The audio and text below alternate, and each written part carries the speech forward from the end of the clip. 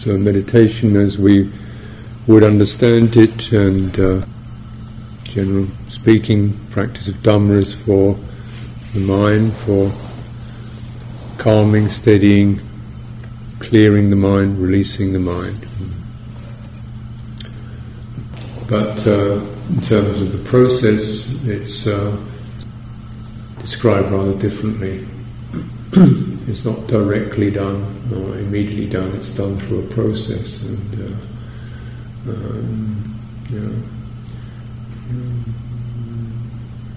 which we don't really even get in touch with the mind through the citta until directly, until we've cultivated enough clarity and focus and strength to do so.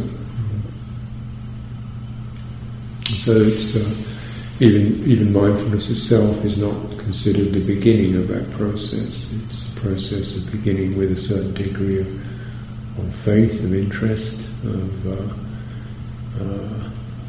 meeting true teachings, listening to teachings, meeting good friends, feeling comfortable, feeling safe, feeling settled,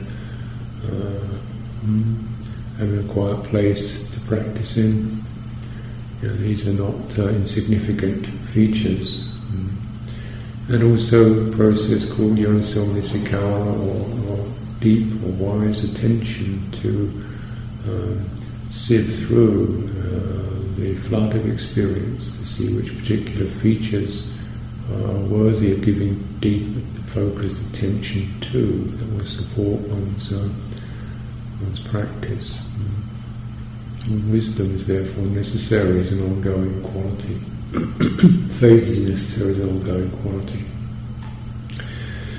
Energy or application is necessary as an ongoing quality. The result of this must be the mind is being collected, gathered together from its confused and scattered states into something more palpable, where one can directly handle it. So samadhi is necessary, and through this then we have something we can directly look into. It's not about should or somewhere else, future, past ideas, but it's a definite felt experience that one can then groom and clean and review and understand. This is the final result of wisdom. Wisdom is necessary throughout, both the beginning and the end. It takes us through a process of some faith. We hear something that sounds truth. It rouses our interest in understanding.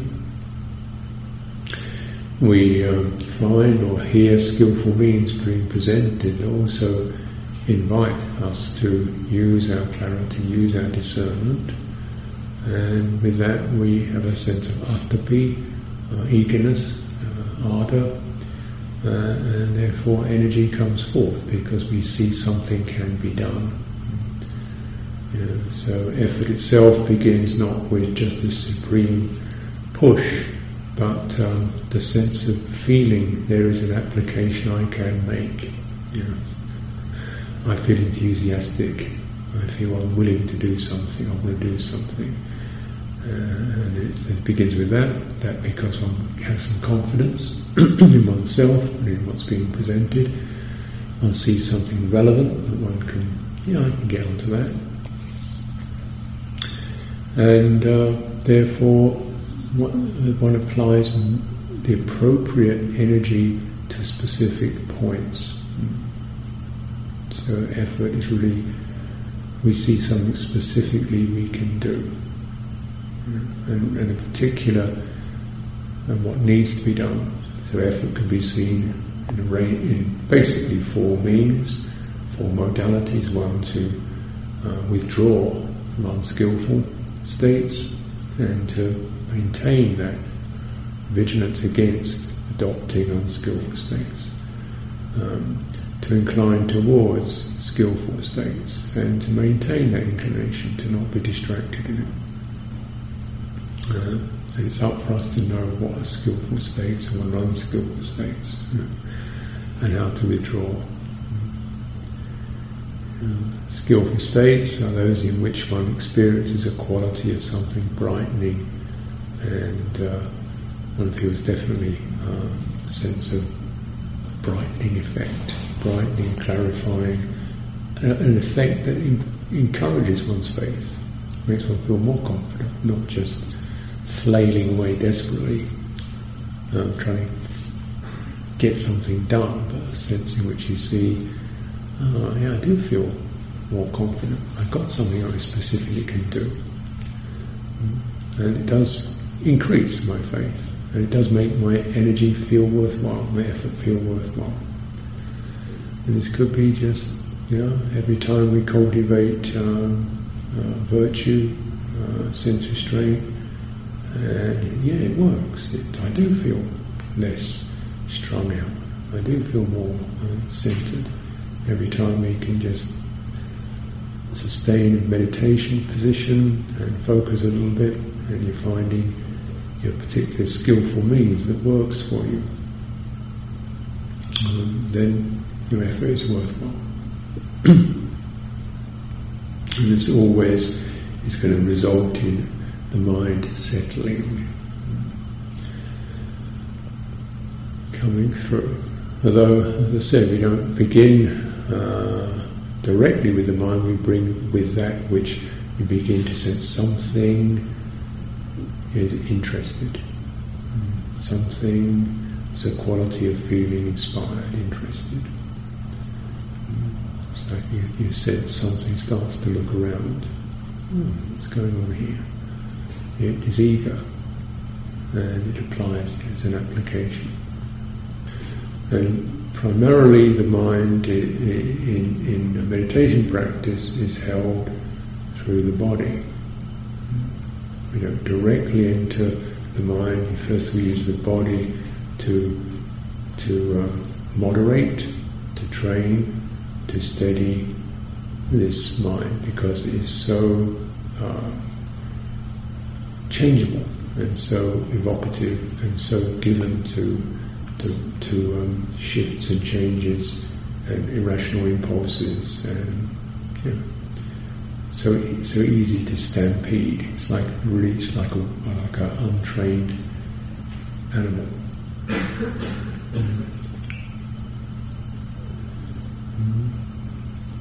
So you find this as a direct felt experience through the body, and this is where in the practices of mindfulness of breathing it begins just with really understanding a bodily process of breathing in and out as a felt experience, that which clears away, creates a proper vessel and container for mind.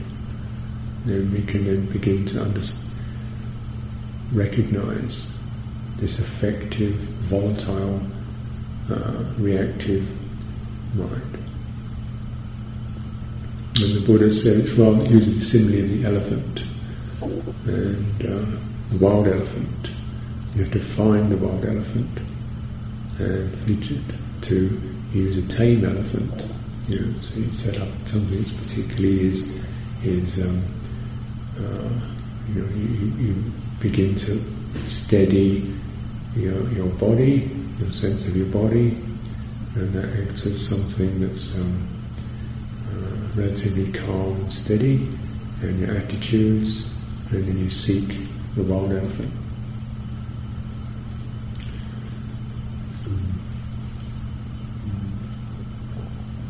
And then you kind of befriend the wild elephant, and you gradually encourage the wild elephant and begin to soothe it and tame it and calm it, and then it becomes available to do work for you. And we find taming the wild elephant. Sometimes the mind is likened to a monkey, a wild monkey running through the trees here and there. The Buddha, who was very gifted at words and metaphors, says, with the mind, it shifts so fast, I can't even find a metaphor that adequately describes just how fleeting and volatile and erratic this thing is. It just beats me to find a word for it. It's just that shiftable. It said, but if it's not trained, it can do you irreparable damage. And if it is trained, it's nothing can do you so much benefit as this. So you might be able to think, well, I don't know, mind's a pretty obvious thing to me. No, it's not. That's what you're experiencing. You call your mind is actually this. You're thinking probably, or the process of cogitation, and these are like the surface wrappings of something. Surface traces. Not like the dust on the elephant's back. They're related to it, but they're often not really giving you a very clear picture. So of what's really there.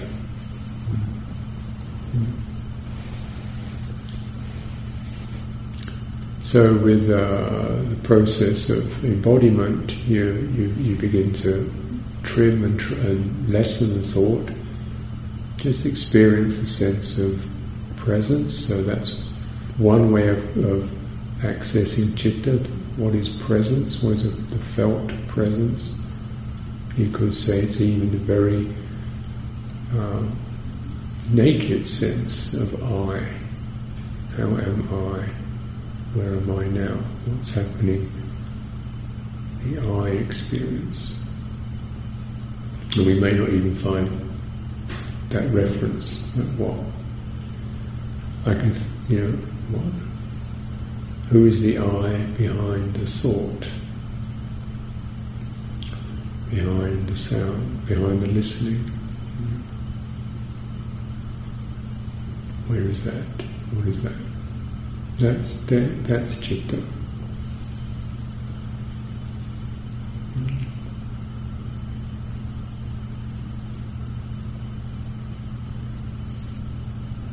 That's what we call mind, or the mind that can be released. Released from what? Released from this unraveling or this rolling on process of I am this, I am that, I wish I was this, I want to be that, when I want to be this happened to me. Release from that. All those trailings. So and the stories and the complexities of all that. So one of the cultivations of deep attention is to take any of those stories, or in synopsis, particularly ones that repeat themselves as you meditate. Mood swings, the trains of thought that become repeated. Self-criticism is a strong one for people, the regrets, or the what can spin out, and you get down to the one simple word that sums it up: irritation, ill will, fed up, disappointed, sour, whatever it is. So you trim your thought down to get closer to the citta, closer to mind, which is really something more like heart. So you might get to something like sour or flat or hurt. And how is that? And can you experience that? And can you use your body, your bodily presence, your sense of groundedness, your breathing in and out, your sense of earth, of that, to just be present with that experience. And keep checking the tendency to add more thoughts to it, to try to figure it out, to analyze it, to remember the story that goes with it. Just come down to the feeling itself. feeling itself and bearing presence with that. This is why this is not so easy, because feeling is highly evocative, but the understanding is that through that you not only do you have a way of checking this reactivity around feeling, which is important, you're able to get to the point of it. There's also a sense in which you're training yourself to learn how to meet feeling in a steady way, as a feeling. And you're beginning to have access to a medium of mind, quality of presence that can do just that. It doesn't have to have an answer, it doesn't have to have a strategy, it just bears presence, awareness in the face of experience, in the direct experience, feeling, essentially. And the feeling is allowed to feel. But when there's no I am, I could, I should, he didn't, they always will going on, feeling is deprived of its food to keep creating more material. The feeling begins to shift and change. And you have a vessel there, the embodied mind that is present, and you sense your awareness, you're becoming clearer about that. What is there when the feeling, when the thought dissolves? What is there when the mood is allowed to arise and pass? What is there?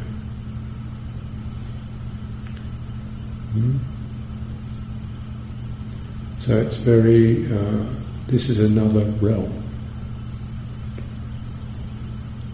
This is a deep place. What is there? The mood, difficult mood arises, it's sensed, it's held carefully. We feel the presence of the body there,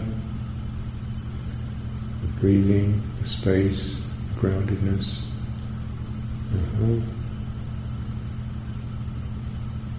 You stay with it, you just use mindfulness to bear that in mind. What's there when there's no more addition, no more need to add anything to it? The effort to refrain from acting in pointless ways, unskillful ways. Sustain the quality of mindfulness, skillful states. The effort to sustain that patiently. And what's there, what allows that to pass into, we feel there's steadiness, there's presence, there's a sense of spaciousness. You're definitely there. But what isn't there is one of those strands of I am, and it's just deconstructed. That's the process. And every time then one's kind of grateful actually, in retrospect, for some of these difficult experiences.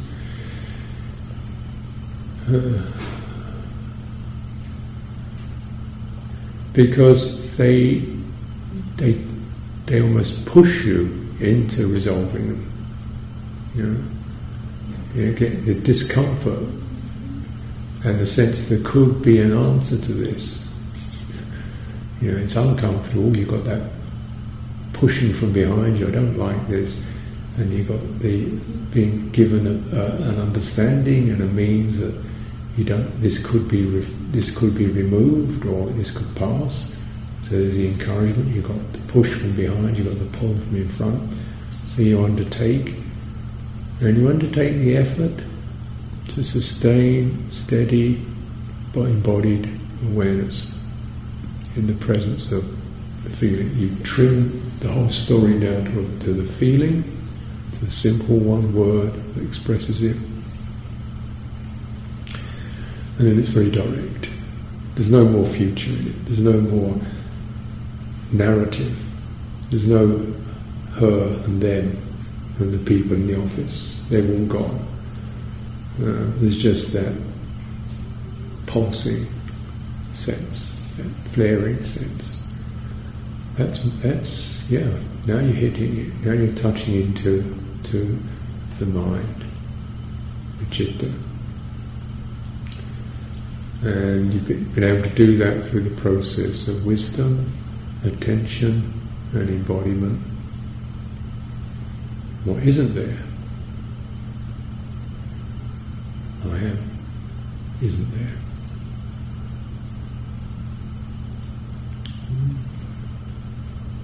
The historical person isn't there. The notional person that we carry around, we refer to, isn't there.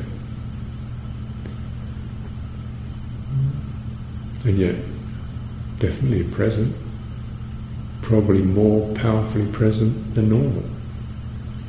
Definitely you're awake, alive, you're attentive, probably more than you normally are. And the result is a sense of clarity and strength that's beyond doubt. Probably more free from doubt than you normally are. Well, maybe I could, I think I ought to, but perhaps on the other hand, that's the personal realm. I don't quite know what I'll do about this, but it could be this, and maybe I think I'll have a go at it, because the personal realm works in terms of these virtual secondary realities which aren't really real at all. They're constructions, notional constructions. So there's a big shift, and the shift is to get the whole mental or the centre of one's life realigned. And instead of the personality with a notional world, self and other, and future and past, and so forth, going on, and that's the thing we lead with. No, that's the thing we work with. We're not denying that. But what we lead with is Dhamma. That's a word for it. It means that experience of direct steadiness, simplicity, earthiness, groundedness, accuracy, presence, awareness, you name it. You can roll the words over it. There where the I am stops, where the story stops, but you're present, you're awake, you're not deluded, and you feel alive. Isn't that the best place to be? You lead with that. And what you lead through, of course, is this world of me and you and this and that and future and past and so forth. That's what you've got to work through. That's what we call the acquisitions, the acquired karmic process of the social world. And you can also look at this as these are all this social world that I'm in didn't arise just haphazard. Somehow one kind of there's some process that went on that you got into this.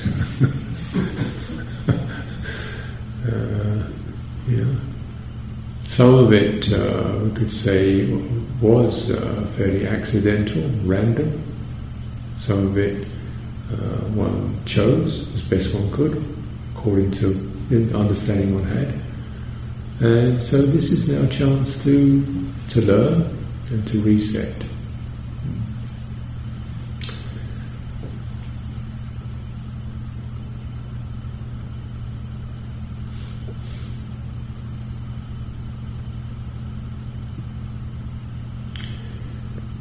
And this isn't something we have to do in abstract. The process of resetting, learning, can be done in this very embodied state. Because one of the features of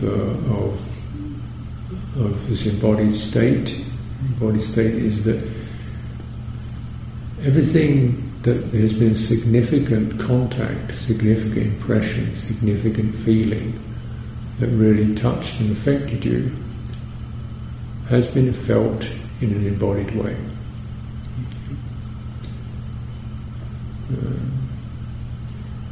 You felt driven, you felt lifted, you felt buoyant, you experienced enthusiasm, something lifted in you, you felt rushed, you felt hurt, you felt shut down, you felt dumped. Yeah. These were not just ideas, these you felt them, and they have an embodied impact. And it's in this body that you experience that world. Where you feel tense.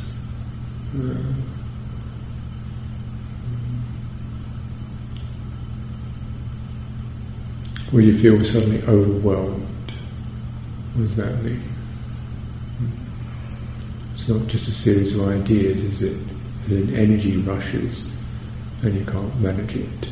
You feel overwhelmed. Or you feel kind of shut down. Something seems to block and harden. And this isn't an idea.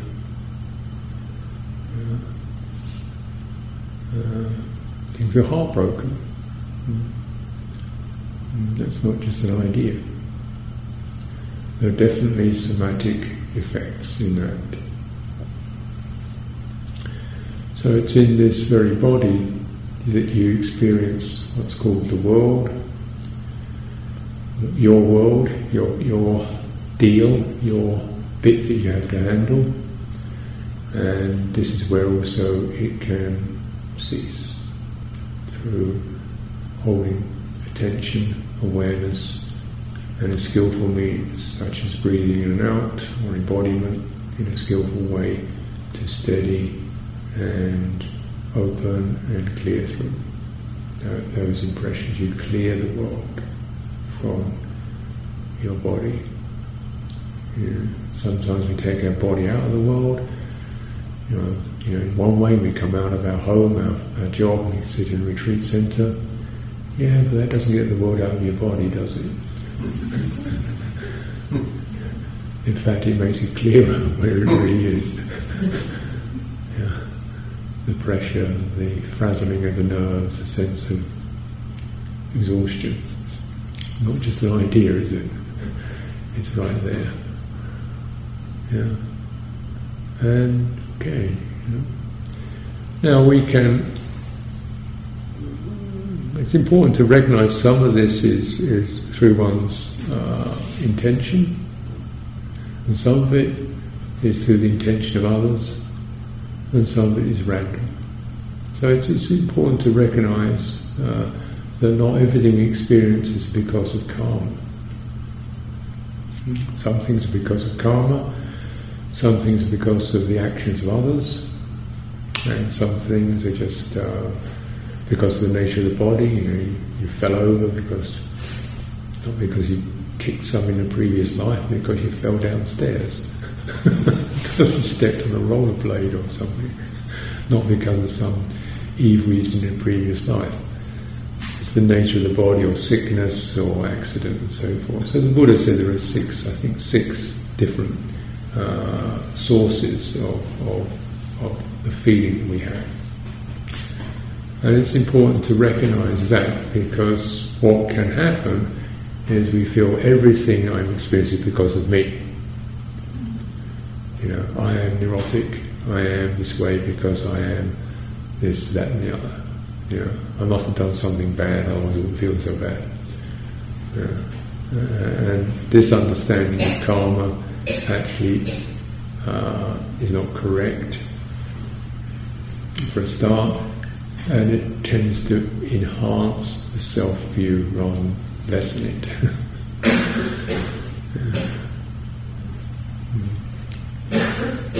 Karma, most usefully, we see karma as the choice we make now.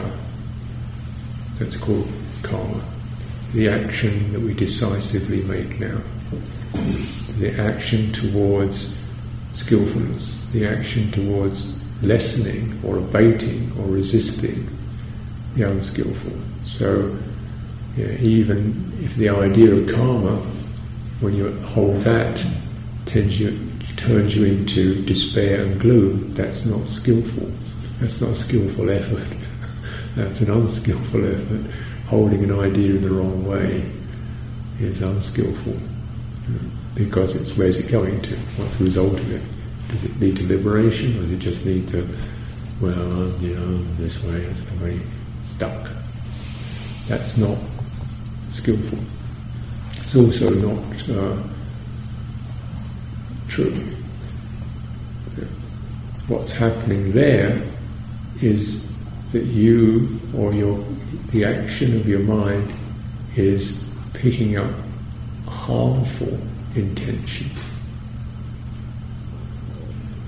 So if you start using teaching to just blame and berate yourself, that's an unskillful action, because it's generating yourself and with a negative impression. Right? That is an unskillful, violent thing to do.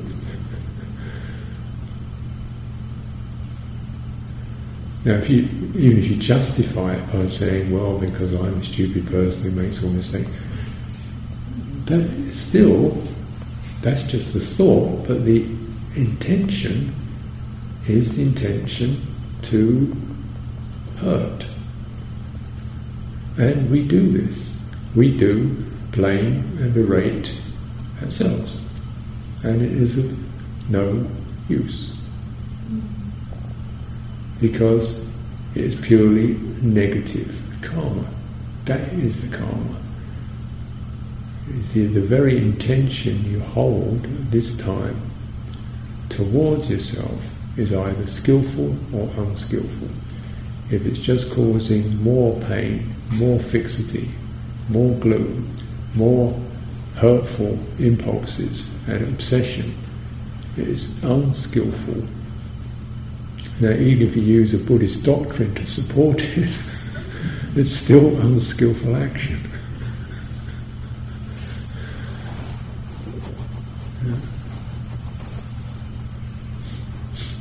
So it's very important that karma that you pick up always should be skillful karma.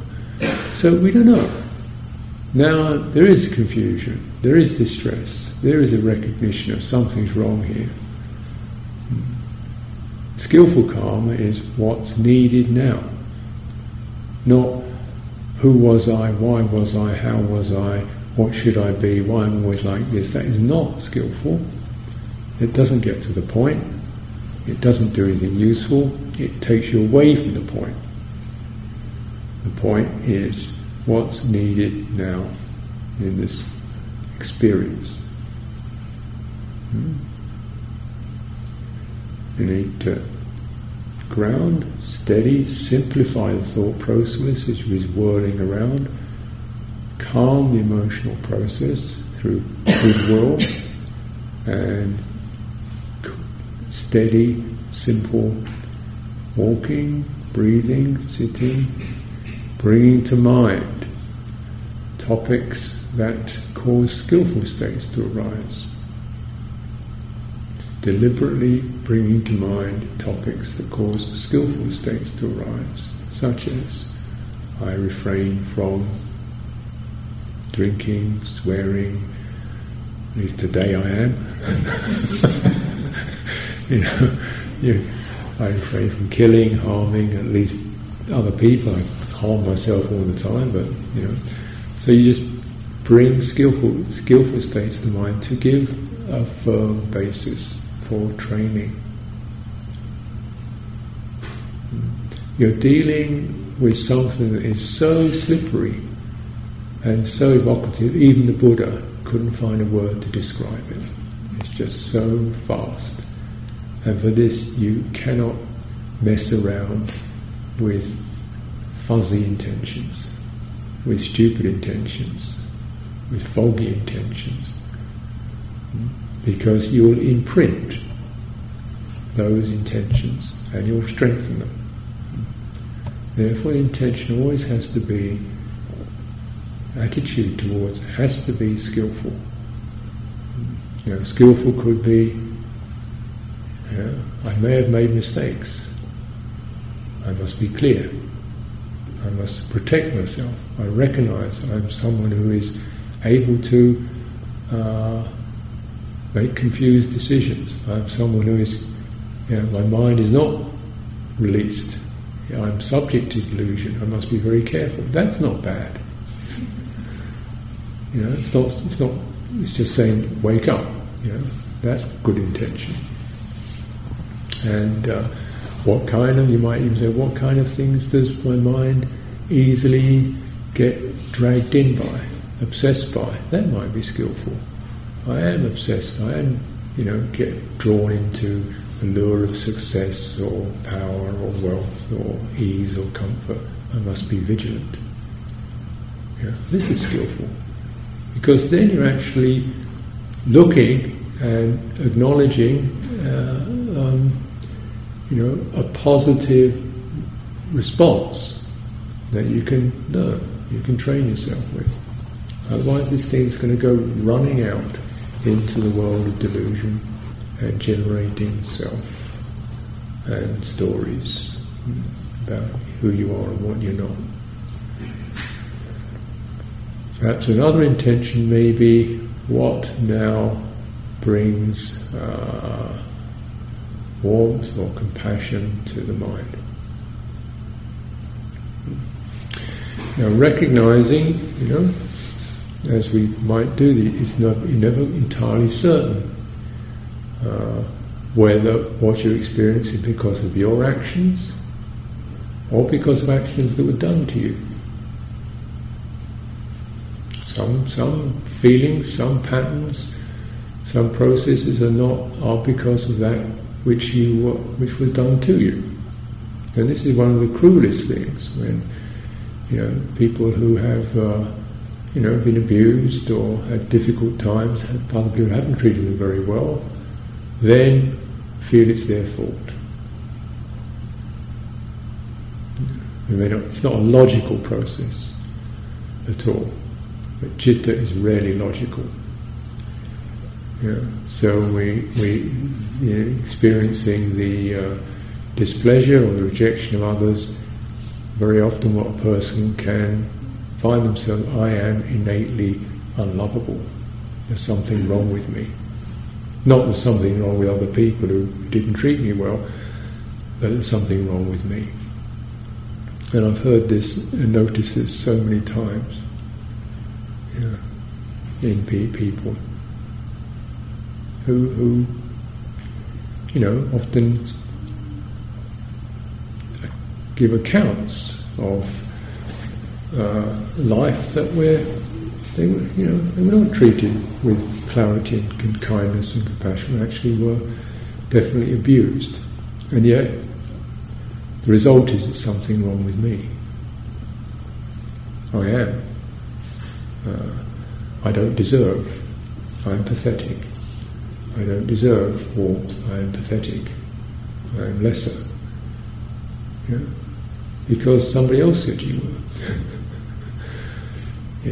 Or that was the inference, and we take it on. So this is the power of citta, and the ignorant citta has power too. It means that whatever's patterned in through actions, yourself or other, becomes apparently yourself. And therefore it's your fault, because it's yourself. But yourself is not created by you. yourself is created through the causes and conditions that your citta experiences. Some of them may be your intentions, some of them may be the intentions of others, they may be purely accidental. But the ignorant citta is all of this is what I am. I am this. And it's my fault. There's something wrong with me. I should try to be other than I am.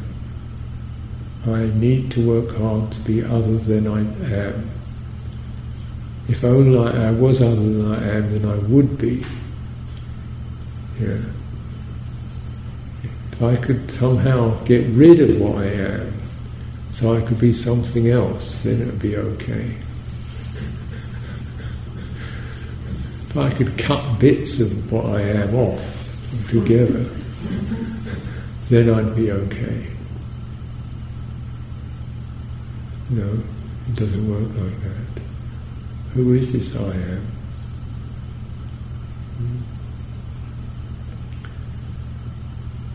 Now, yeah, that's the inheritance. We call that the acquisition, the upadi, the substrate. These words are not easy. Some of it's through one's actions, some through the actions of others. But at this point, it's not important. It's like, there's no point rehashing. We can't go back. We can't redress the past. You've got to start now. Yeah. So whatever I am, whoever made it that way, that has to be held carefully and addressed and redressed and penetrated to, this is not what I am, this is a mood, this is a feeling, this is an impression, this is a mental activity, this is an emotional impulse, this is a strategy, this is a reaction of fear or worry or sadness or depression or impulsiveness or neediness. It's like that. These are what are called the aggregates. It's like this. And these are very fast and very printed.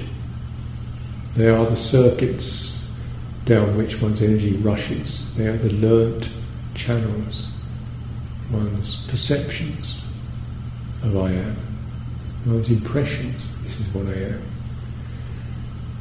My immediate reactions, the workaholic, the one who needs to do something for everyone else, the one who's got something wrong with them, therefore must try to do something to make something right, whatever it is.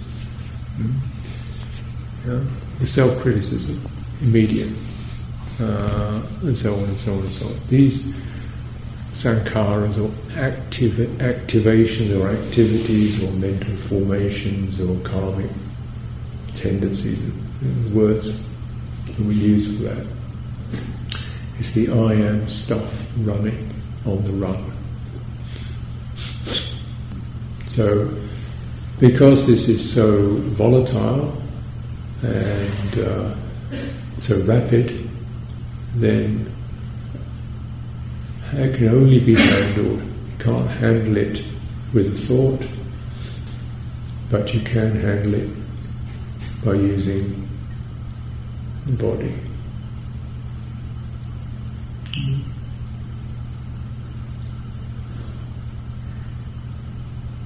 Because the body has no opinion in itself. It breathes. Good people breathe, bad people breathe. Some evil people probably breathe very well.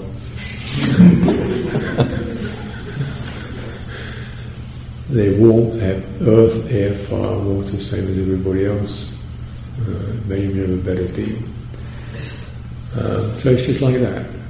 It's out of the current of those mental activities, and yet it is also responsive to them, because this is where those qualities are imprinted. You have those, and you can feel it rushing through your skin, you can feel it rushing through your stomach, you can feel it pumping in your heart, you can feel it clustering around your throat, and yet beneath all that, the body as primary presence, as primary location, we can descend beneath all that and call it descent, because it's the unaroused, unactivated state. It's the present state, the unactivated. It's not aroused, rushing. It's steady. It's like an energy that stabilizes. And you can feel this in your embodiment. It's there. It doesn't grab the headlines. You don't notice it. We notice all the active, rushing stuff, the sankhara. Yet there's this. You breathe, and you breathe out, you let go into that. You wait for the breath to begin. It comes rising up. So it's very important to establish that primary quality, that primary sign, call it presence, and groundedness, and then increasingly, the more you feel steady and comfortable with that, can it also be something that has you've experienced the air element, the mobile, the moving quality, so that that sense of stability is now there even in the simple rhythm of breathing. It doesn't rush out. It's steady and stable. It's got a calming effect. So the activations, the activities which tend to rush and speed and contract and pump, if you can breathe or feel your body, your presence within that, they begin to disengage. And you find behind all that stuff of your personhood, there's something else. The elephant. Nice, simple, strong, steady creature. And you've begun to bring it forth, rather than this wild creature, rushing around, doing all kinds of harm. You bring forth the primary grounded citta, and it deals with all this I am stuff.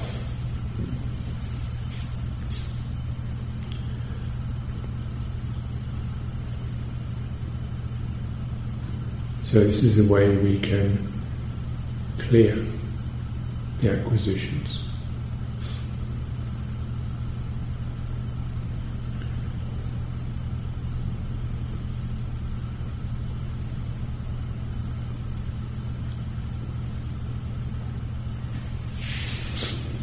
So a couple of practical notes when you find yourself getting swamped or strung out or overwhelmed or with something difficult.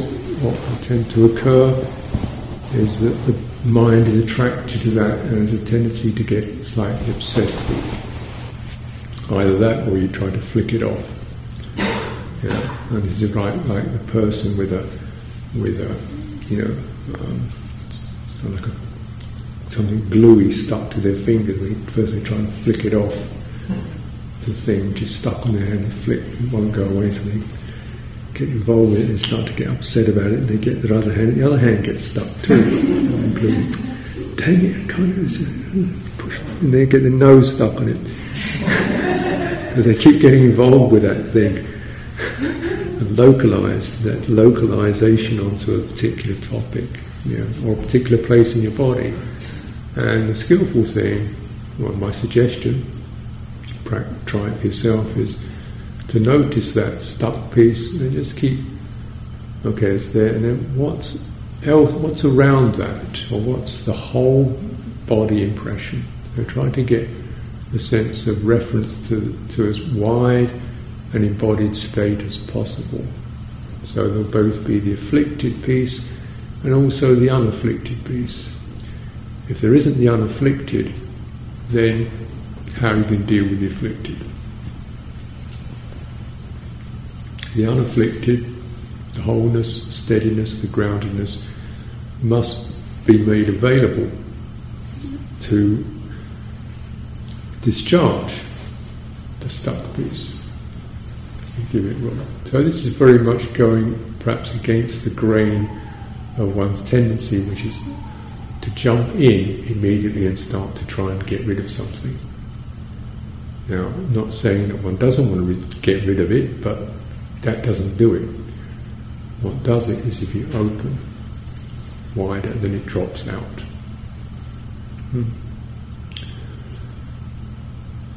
Yeah. Opening, but then opening when you have that sense of stable ground. Okay, there's that. Can I feel that? Can I cut back to that?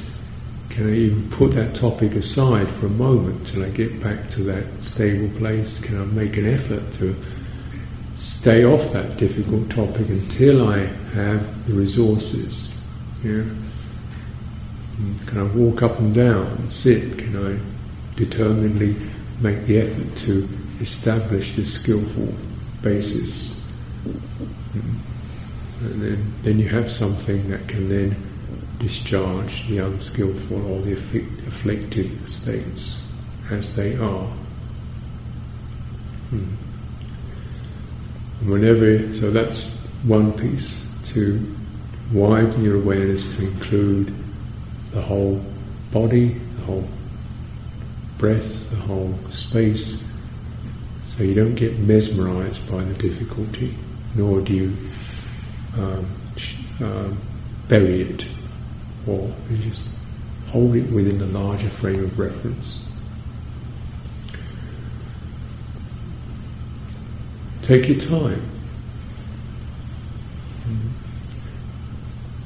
Practitioner is one who, like a skillful strategist, knows the timing. No, it's not the time. Afflicted states will often have their own time. That is, they'll rush. They will agitate. And you want to say, no, I'm not operating in your time. I'm operating on my time. Which isn't about hurry up, and sort of say there's something wrong with you, don't be this way. No. That's the time of affliction. The time of non-affliction is pretty timeless. It's just pause. Don't move into time. Move into place. Get into time, you're starting to spin. Get into place. How is this now? How is this now? And you kind of almost repeat that like a mantra. Now. How is it now? How is it now? Now. Because it'll always be saying, no, I can't, no, it'll always be rushing and spluttering. And you want to maintain that simple now, here, now, here. It's like you're training a wild creature to come to heel, where it begins to eventually lie down and come out of it, that state. So keep your time.